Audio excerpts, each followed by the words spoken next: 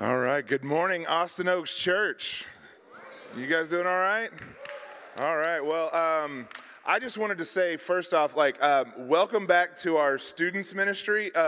They were in Colorado all week and got in at 2 a.m. So, Kel, I'm surprised you're here. So, yeah. Oh, he's not. He said he's not here. But anyway, as we get started, I wanted to just let everybody know that recently we've been talking a lot about discipleship. And in 1 Corinthians 11, chapter 1, it says, "Be imitators of me as I imitate Christ." That's Paul saying that. And that's Paul telling this church to follow him, not just his teaching, but what he does. And recently I've been realizing I've really been trying to follow the teaching of some of the pastors here. I've been listening, and it's the knowledge part has been hard, but so I decided I just want to imitate some of the pastors here, and Pastor Chad has really been leading me well, and so here's me trying to be an imitator of Pastor Chad. So for those of you who don't know, this is the first time my head's looked like this since I played college football, so which was 25 years ago. It's about time. All right, now we're going to move on. Let's just move on from that now. So, Chad, I love you. I follow your example. As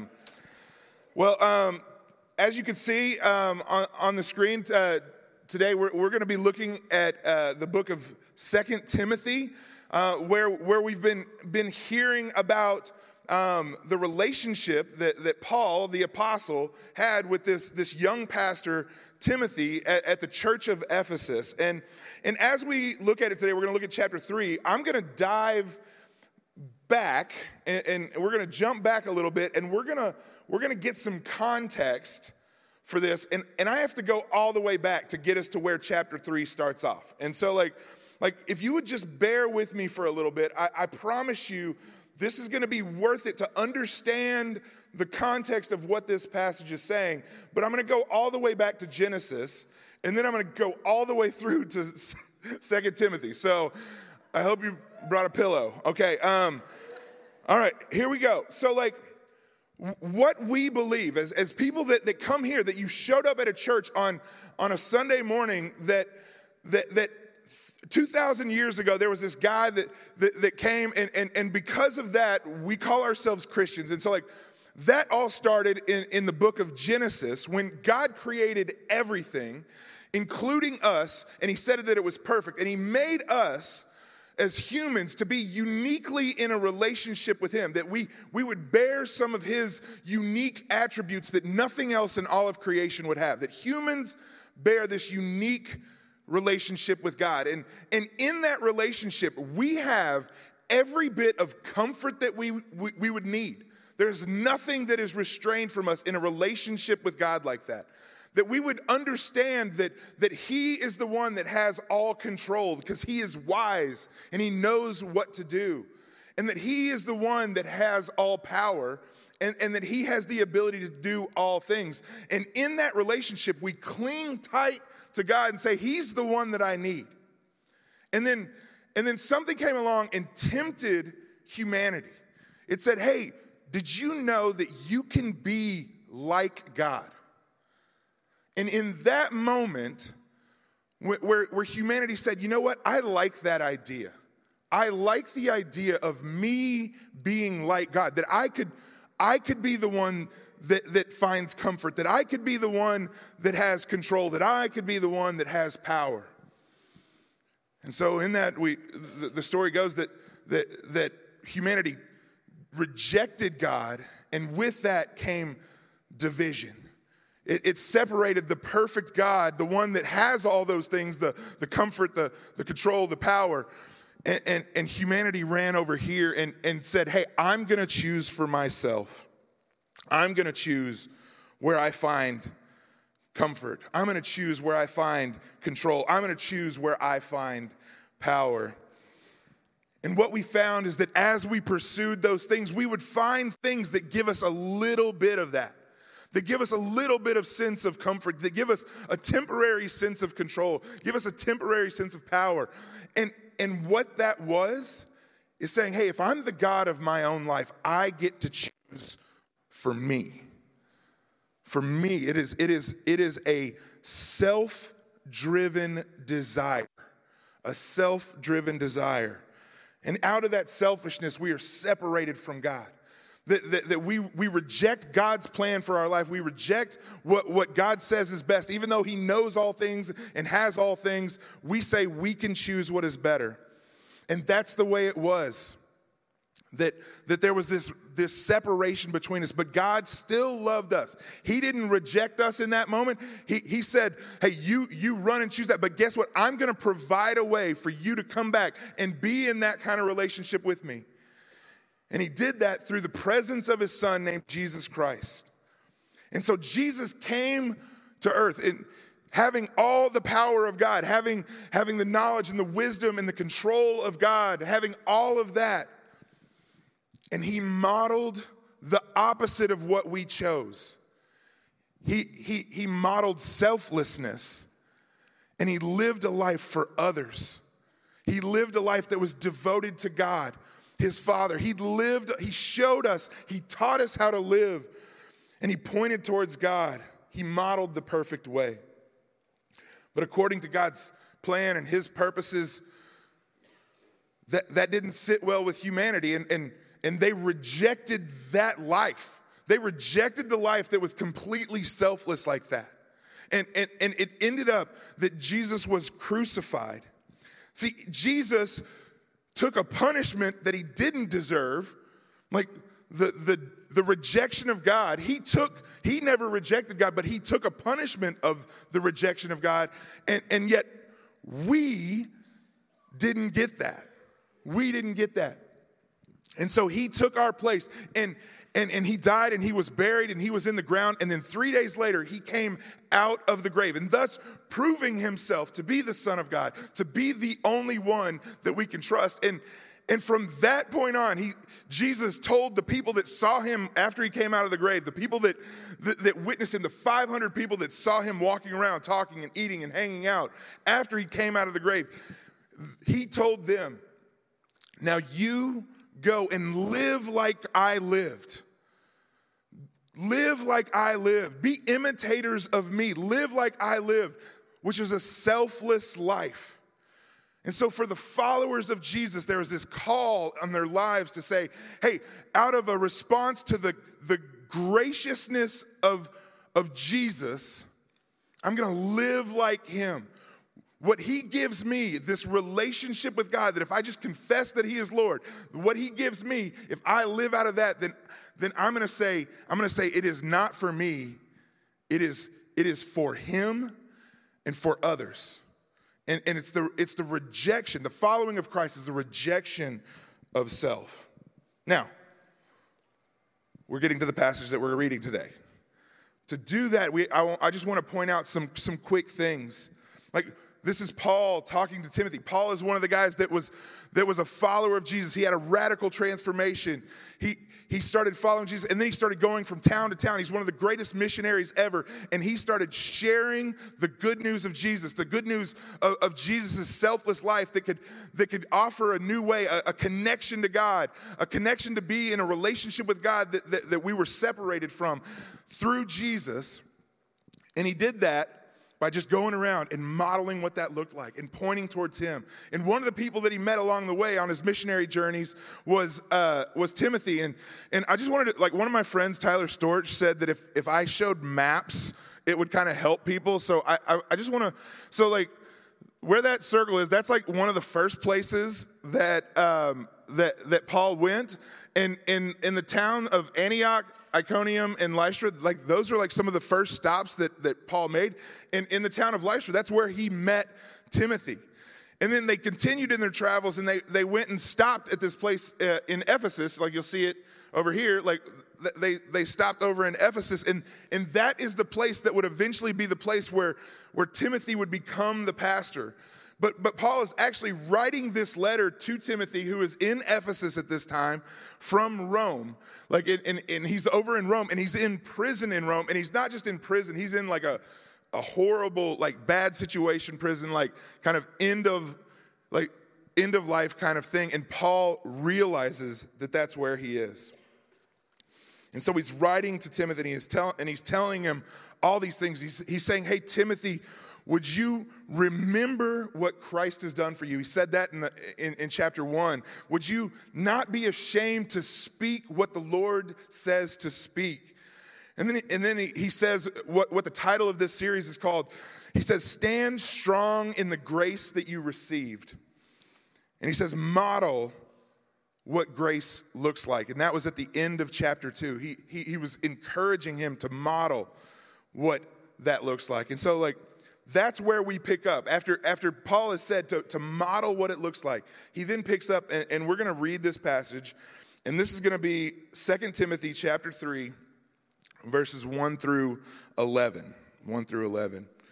And it says this, but know this, hard times will come in the last days.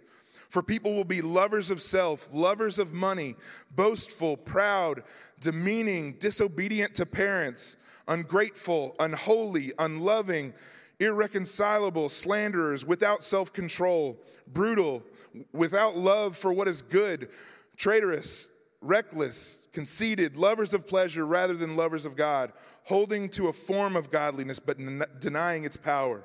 Avoid these people. For among them are those who worm their way into households and deceive gullible women, overwhelmed by sins and led astray by a variety of passions, always learning and never able to come to a knowledge of the truth. Just as Jannes and Jambres resisted Moses, so these also resist the truth. They are men who are corrupt in mind and worthless in regard to the faith. But they will not make further progress, for their foolishness will be clear to all, as was the foolishness of Jannes and Jambres. But you have followed my teaching, conduct, purpose, faith, patience, love, and endurance, along with the persecutions and sufferings that came to me in Antioch and Iconium and Lystra. What persecutions I endured, and yet the Lord rescued me from them all. This is the passage that Brandon gave me 2 weeks ago when I pushed him on the stage. I was just trying to be silly, and he's like, oh, you think that's funny? And then he gave me the passage that starts off with, you will have terrible times in the last days. So, thanks, Brandon. Appreciate it. He's hiding in the back somewhere, I think. So, man, today's message is titled, The Fight Against Selfishness. The Fight Against Selfishness. And it starts off, it says here, but know this, hard times will come in the last days. And any time in the scripture, when you mention last days, people's ears kind of perk up. We kind of have this bent, this desire to know the future, right? If you can even pretend to predict the future and write a book about it, people will just buy it. You can throw it out there and man, if this could give me some sort of insight, maybe I can no, I don't know, the Back to the Future taught us that if we just had the scores of the games, we could make a lot of money. Or if I could just predict the stock market, then here's how you can predict the stock market. We hand that out. We have this desire to know what is ahead because it draws us in.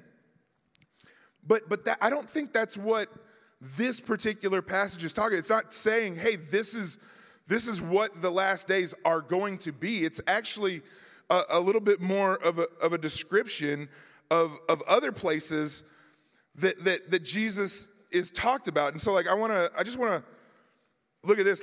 In Hebrews chapter 1, verses 1 through 2, it says this. It says, long ago, at many times and in many ways, God spoke to our fathers by the prophets.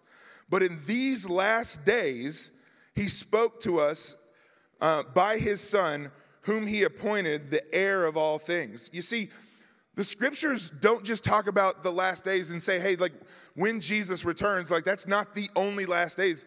Some of these last days that it's talking about are any day from the moment Jesus showed up on earth, where God was executing his plan, his purpose to invite us, humanity that had rejected him, to invite us back into a relationship with him, that was the inauguration. That was the beginning of the last days.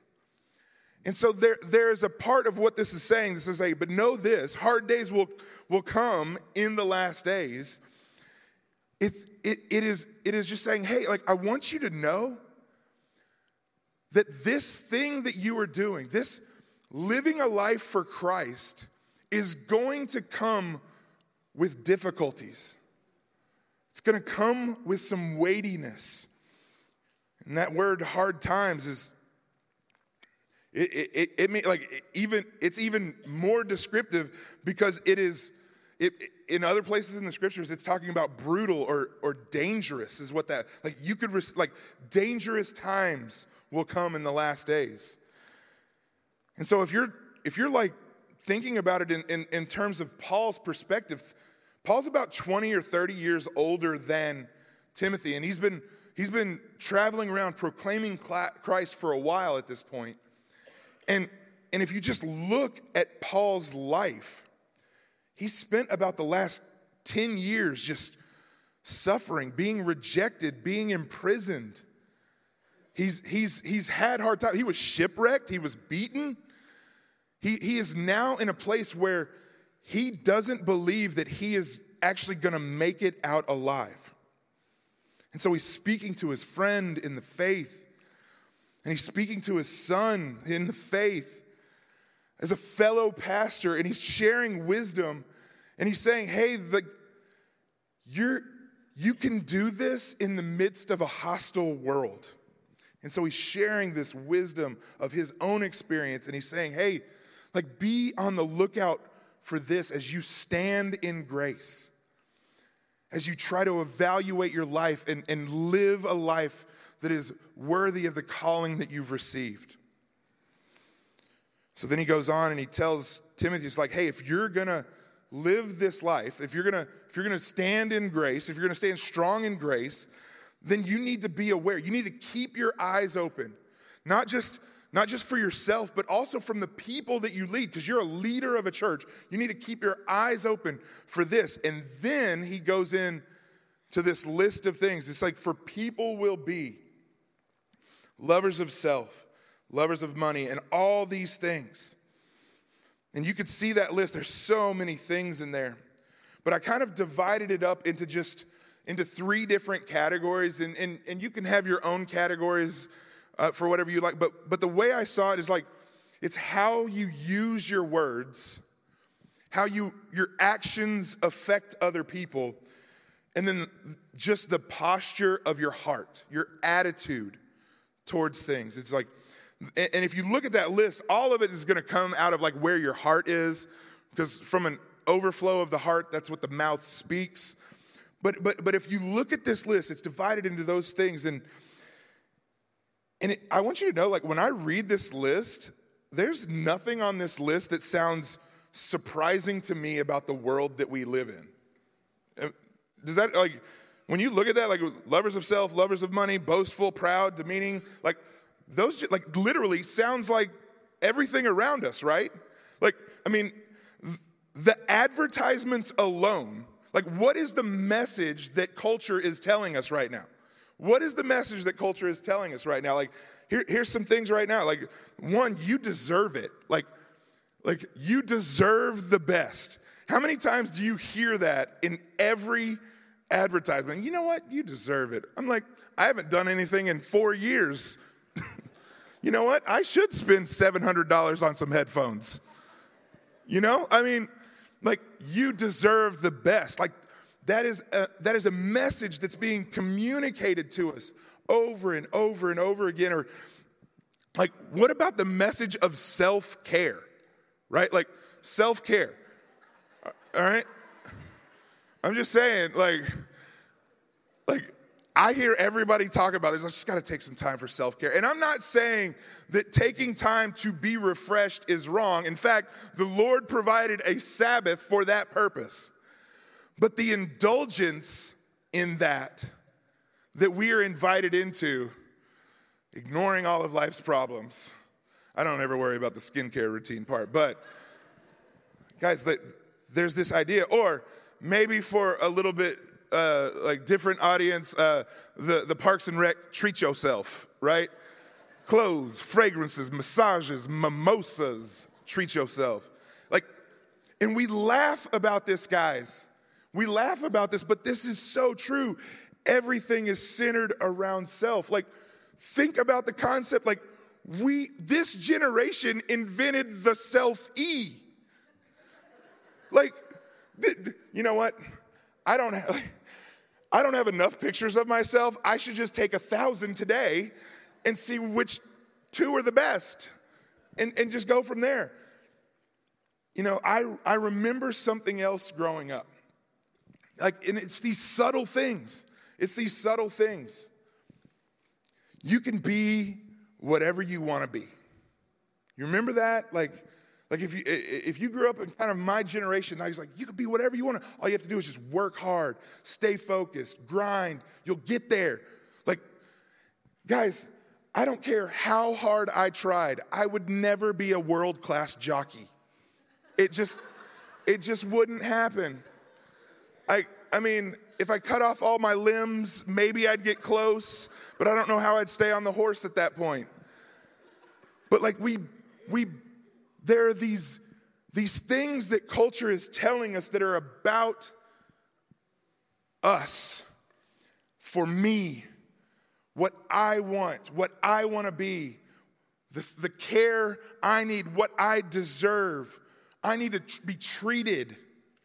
That is the message that the world has going out there. But I have to say something about this, and I believe that we're all guilty of this and I'm saying this to me and what I've observed about Christian culture right now, that we want to blame the world for the problems, for something that they have no hope outside of. What other hope do they have to find comfort or satisfaction if they don't have Christ pointing them to the one with all comfort and all satisfaction? When you look at the life of Jesus, when you look at the life of Paul, the way that they interacted with the lost is completely different than the way that they interacted with the ones that had heard, the ones that knew the message. And that brings me to my next point. It goes into verse 5 right here. And it says, holding a form of godliness, but denying its power. Holding a form of godliness. Church, here it is. That list of those things that are kind of focused on self, the actions, the words, the heart, culminates with this. It says, holding to the form of godliness, but denying its power. I believe Paul was telling Timothy, those are going to seep into the church. The church that knows that that's not where satisfaction is found. That's not where we find our joy. That's not where we find our comfort. We know we can't have control. We know we don't have that power. We know the one who does. And he's saying, be aware of the places where selfishness could creep into your heart and to the hearts of the people that you lead. It is a form of godliness. It has the appearance of godliness. It masquerades as godliness. It masquerades as a person that is on fire. But at the root of it is something else. It is for personal gain. So there are 4 of these that I feel like are just things that here's a time, I'm gonna just ask you to kind of do some internal reflecting right here. Are there places where you, as someone that says Jesus is the God of the universe and I follow him, are there places in your life where you are making a show of following Christ? Are you putting on appearances? And how deep is that rooted? See, as people who claim to Christ, we can look at this list and we say, like, I'm okay with a little bit of that. I'm okay with just a little bit. Like, that's okay for me right now. Like, I don't love money, but I like it a lot. Like, maybe that's better. Like, are there things like, where have we slipped into loving self? Where have we slipped into being lovers of money? Where do we pursue after and become lovers of pleasure? This is the one that hits me. It says, those that have no self-control. Man, when these show up within the church, when these come out, Paul is saying it with boldness. He's like, avoid these people. Because this is where the trap is. This is where it is. This is because in James chapter 4, it says that friendship with the world is making yourself an enemy with God. When we go back to those things that we looked at the world and be like, yeah, those are bad things. Like they're doing really bad stuff. But we ignore that it's seeped into our life. We are slowly becoming enemies of God by flirting with these things, by not evaluating ourselves. And so selfishness is creeping in. And there are consequences to that. There are consequences that affect the church, that affect the people around you. And that's seen in the next 4 verses. And it says this in verse 6. It says, from among them are those who worm their way into households and deceive gullible women, overwhelmed by sin and led astray by a variety of passions, always learning and never able to come to a knowledge of the truth. Just as Jannes and Jambres and goes on right there. Like, let me just pause right here. The comment about gullible women is not a statement about an inadequacy of women across the board. That is not what this is saying. It's talking to this specific church in this specific time. And in that town, in Ephesus, there was this huge temple. It was called the Temple of Artemis. And it was twice the size of the Pantheon, right? Like it was twice that size. And young women would come to this temple and they would be required to serve in the temple, get this, acting like a bear, like an animal, for 1 year around that temple. Like young women, like age 10, would come and do that, and they would be a part of this culture. Like, and there were, can you imagine what that does to a person to be treated like an animal, to act like an animal in that? And some of these women came to be a part of the church. And these women that have potentially just like had to jump to the next thing for self-preservation.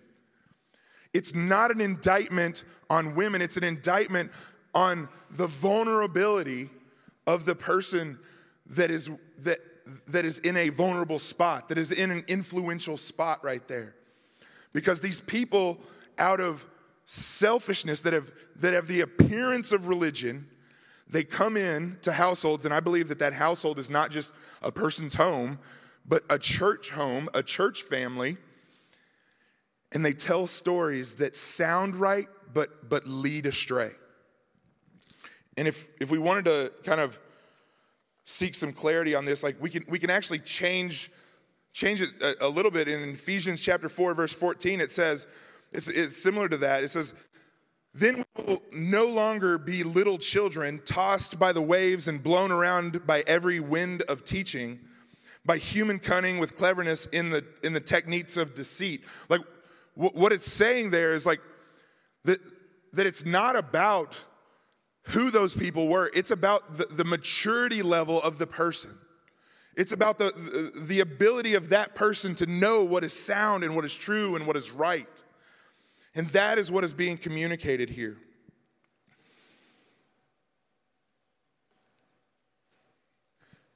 What it says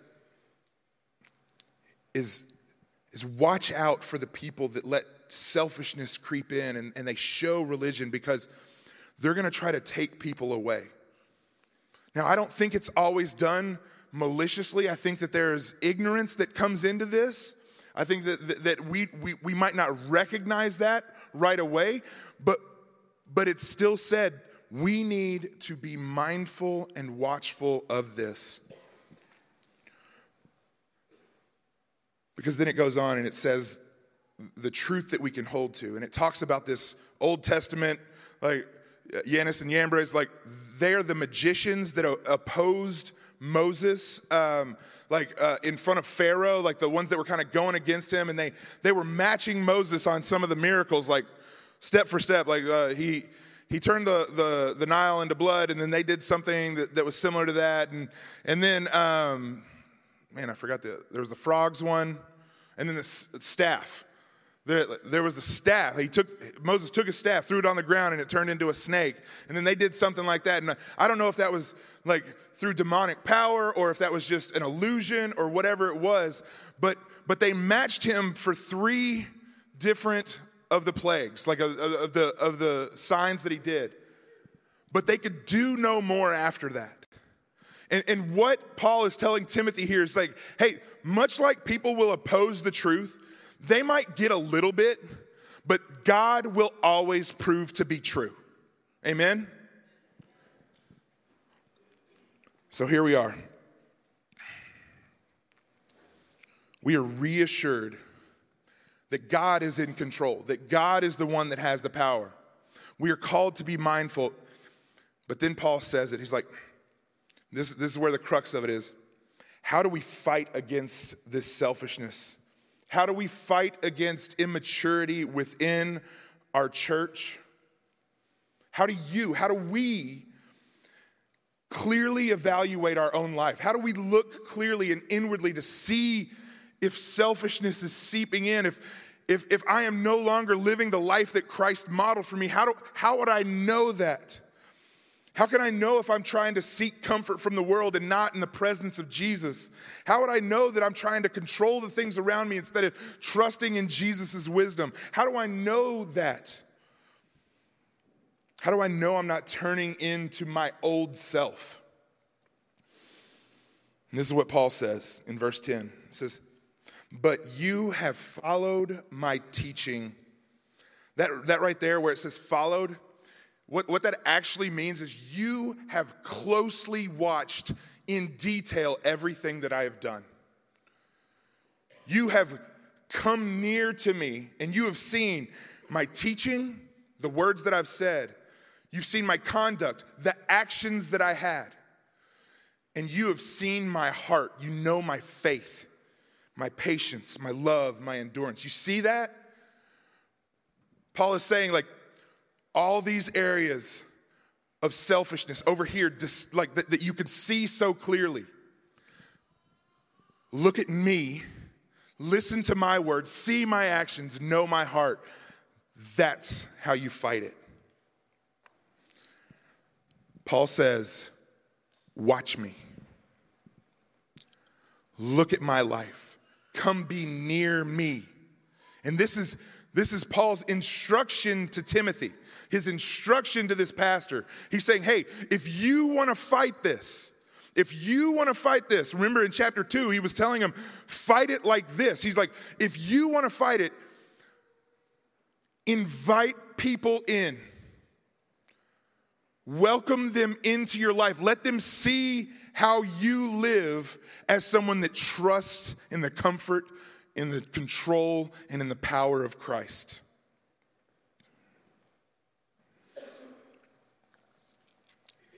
He goes on and specifically says, along with the persecutions and sufferings that came with me in Antioch, Iconium, and Lystra, what persecutions I endured, right?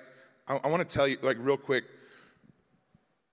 Timothy met Paul in Lystra. And I don't have time to go into it right now. It is an amazing story. These three towns, Paul was harassed, he was like assaulted, and he was stoned to the point where they thought he was dead. They dragged his body outside of the town and left him there. And then his followers went to go collect his body, and he woke up. So at minimum, he was unconscious, at least. Maybe dead and resurrected. I don't know. But Timothy was from that town. Timothy saw that. And do you know what Paul did immediately after that? Got up, went back into the town. You want to talk about selflessness? What did Paul know? What did Paul grasp that would say, hey, not my life, but your life? Not what I want, but what you want. Paul is telling Timothy, let people see that in you. I see that in you. Let people see that in you. When you model that for them, they will avoid the selfishness and they will live the selflessness of Christ. They will do that. And then it says, what persecutions I endured, yet the Lord rescued me from them all. I don't know if you agree with me on this, but getting stoned to the point where they drag your body somewhere doesn't seem much like a rescue, right? I mean, doesn't seem like a rescue to me. It seems but something here. In fact, Paul is in a prison cell awaiting execution. And he's like, but the Lord has rescued me from them all. Paul must see something bigger, right? Paul sees something bigger. He sees the spiritual realm. He sees what it is supposed to be like what God created in the beginning, that there was this perfect relationship. And that though we deserved a death and eternal separation from God, that Jesus came and died the death that we deserved so that we might have that relationship again. Paul saw that. And he said, my rescue has nothing to do with my current circumstance, the life that I'm living right now, the troubles that I have right now. My life is for Christ and for Christ alone. Amen? That is what Paul saw. He said, I choose you, Jesus, above anything else because you rescued me from an eternity of hell and you gave me the greatest gift to be in your presence forever. Paul lived out what it says in Luke chapter 9, verses 23 and 24. He says, if anyone wants to follow after me, Jesus is saying this, if anybody wants to follow after me, he must what? Deny himself. Deny self. Deny self. Take up his cross daily and follow me. For whoever wants to save his life will lose it. And whoever wants to lose his life, whoever loses his life because of me will save it. Paul made Christ his utmost priority. See, a few weeks ago, Brandon said something that just hit me like a ton of bricks. And I hate it when he says really good stuff because I'm afraid it makes his head big and I have to just keep pounding him. Anyway, that's not the point. That's my selfishness. Y'all got to call me out on that. All right, cool. He said something that I thought was profound. We are in the middle of a movement here at Austin Oaks. God is doing something unique. And there are relationships and connections and investments being made that I've never seen before. Generations are investing. And something unique is happening. And Brandon called this out. He goes, this emerging generation right now, the emerging generation right now has access to all information. They have the ability to have all information. They can go and look for it, And so what they don't need is more information. They don't need more things.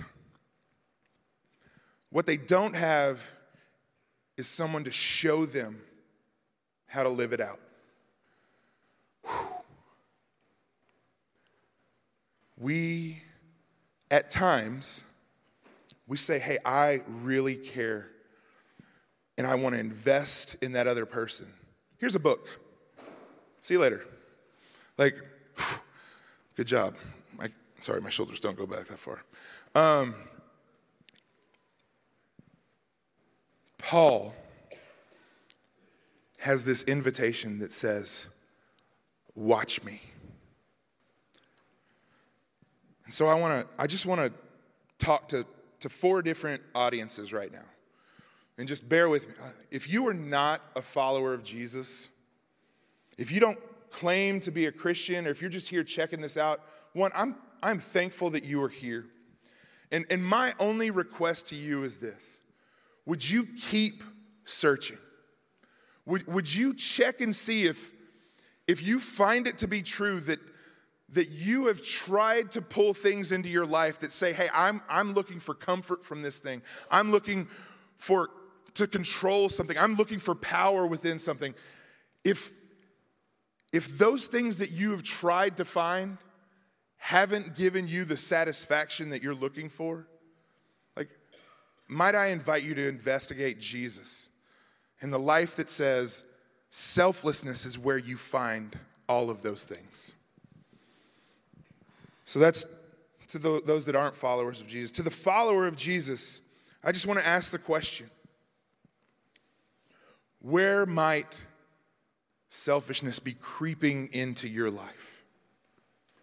Where might that list of things, where might you be becoming too comfortable with some of those things? Who do you know that could help you fight this? This is a little bit more specific.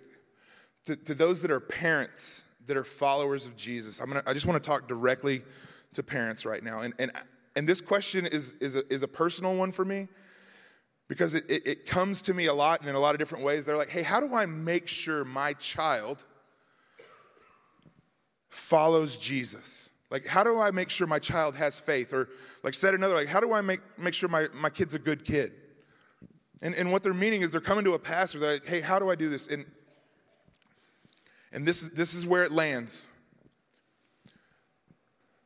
The parent has the God-given responsibility to raise your child to walk after Christ. You don't have the control to make that happen. You can't make that happen. That's God. You don't have the power to do that, but that's God. But you are given the responsibility to do it. And here's the question. Are you living your life, modeling your life in a way that says, watch me? Watch and see. My number one priority in every moment of every day is Jesus Christ. Or would it be like, you know what, at least once a week, Jesus is important. Or, you know, like at meal times, at bedtime, Jesus is important in those times for sure. Like, or is Jesus the number one priority in every aspect of life? And in that is so much grace. Grace upon grace upon grace, that as you walk with Christ, as they see you walk with Christ and make him a priority in everything, they're going to see the mistakes that you make and see how you seek forgiveness. They're going to see the troubles that you walk through and see how you trust in Christ in the midst of those. And guys, this isn't just for kids. Now it's to everybody else again. For anybody that you want to follow after Christ. For anybody that you have a desire, a heartache for, to see them follow Christ. Are you able to say, hey, watch me. I'm going to live my life completely dependent on him. And then here's just this one last unique thing. to the previous generation, to those in the classic service, to those that are the seasoned saints, we need you. We need to know how God has showed up faithfully in your life. We need to hear how God has remained faithful in the midst of difficulties. We need to know how you have struggled. We need to know what you have learned, what God has taught you, how he has brought you through these things. And so here's my ask. Would you be willing to say to the emerging generations, to say to the next generation, hey, watch me. Would you come to my house? Would you have dinner with me? Would you pray with me? Would you read scripture with me? Would you be with me as I walk through life? To the previous, would you please be willing to do that? I've seen it already. I see it happening right now. This is a big piece of that movement of God that I'm seeing right now. But at the end of the day, it kind of boils down to this. When we see that list of selfishness, right? When we see that list of all those things that are there, there's this reminder, not of what we just have to be on guard for right now, but Colossians chapter 3 says this. It says, this is in verse 5. It says, therefore, put to death what belongs to the earthly nature: sexual immorality, impurity, lust, evil desires, and greed, which is idolatry. And then it goes on a little bit further and it says, put away all the following: anger, wrath, malice, slander, and filthy language from your mouth. It says, because in these things you once walked. You once walked. And so the only reason any of us could say, watch me, is not because we can live a selfless life on our own. The only reason is because we used to be this, and Christ declared us this. That we have put on the identity of Christ. That we wear his selflessness. That we stand before God as pure and holy, not because of what we have done, but because of what he has done. And therefore, he is the one that is worthy of all of our praise. Not me. Not what I want, but what he wants. So would we be willing to say, God, please remind me every day of that truth, so that we can be a people, so that we can be a church that is set apart from the world. Set apart by the way we say, not what I want, what you want, God. And love one another out of the overflow of that. This is what God is doing at AOC right now. This is what I am so thankful for in this church community. You are modeling that right now. And I believe it's because at the heart of our church, we are a church that is simply about Jesus. Pray with me. Heavenly Father, God, we need you more and more today. Lord, would you root out any aspect of selfishness that might come in? Lord, would you let us fight against that by the way that others move close to us and show us how to live. Lord, that we would see what is true and what is right in the life of another person in hopes that we might emulate that as they emulate you. God, help us to be a church that does that. Help that to be a marker of the people that follow after you. Lord, that we would wrestle with these things, that we would trust that you have every bit of comfort that we need, every bit of control that we could ever want, and every bit of power that we could ever imagine. Lord, would that be what we hold tight to? Lord, let us worship you right now. In your name we pray.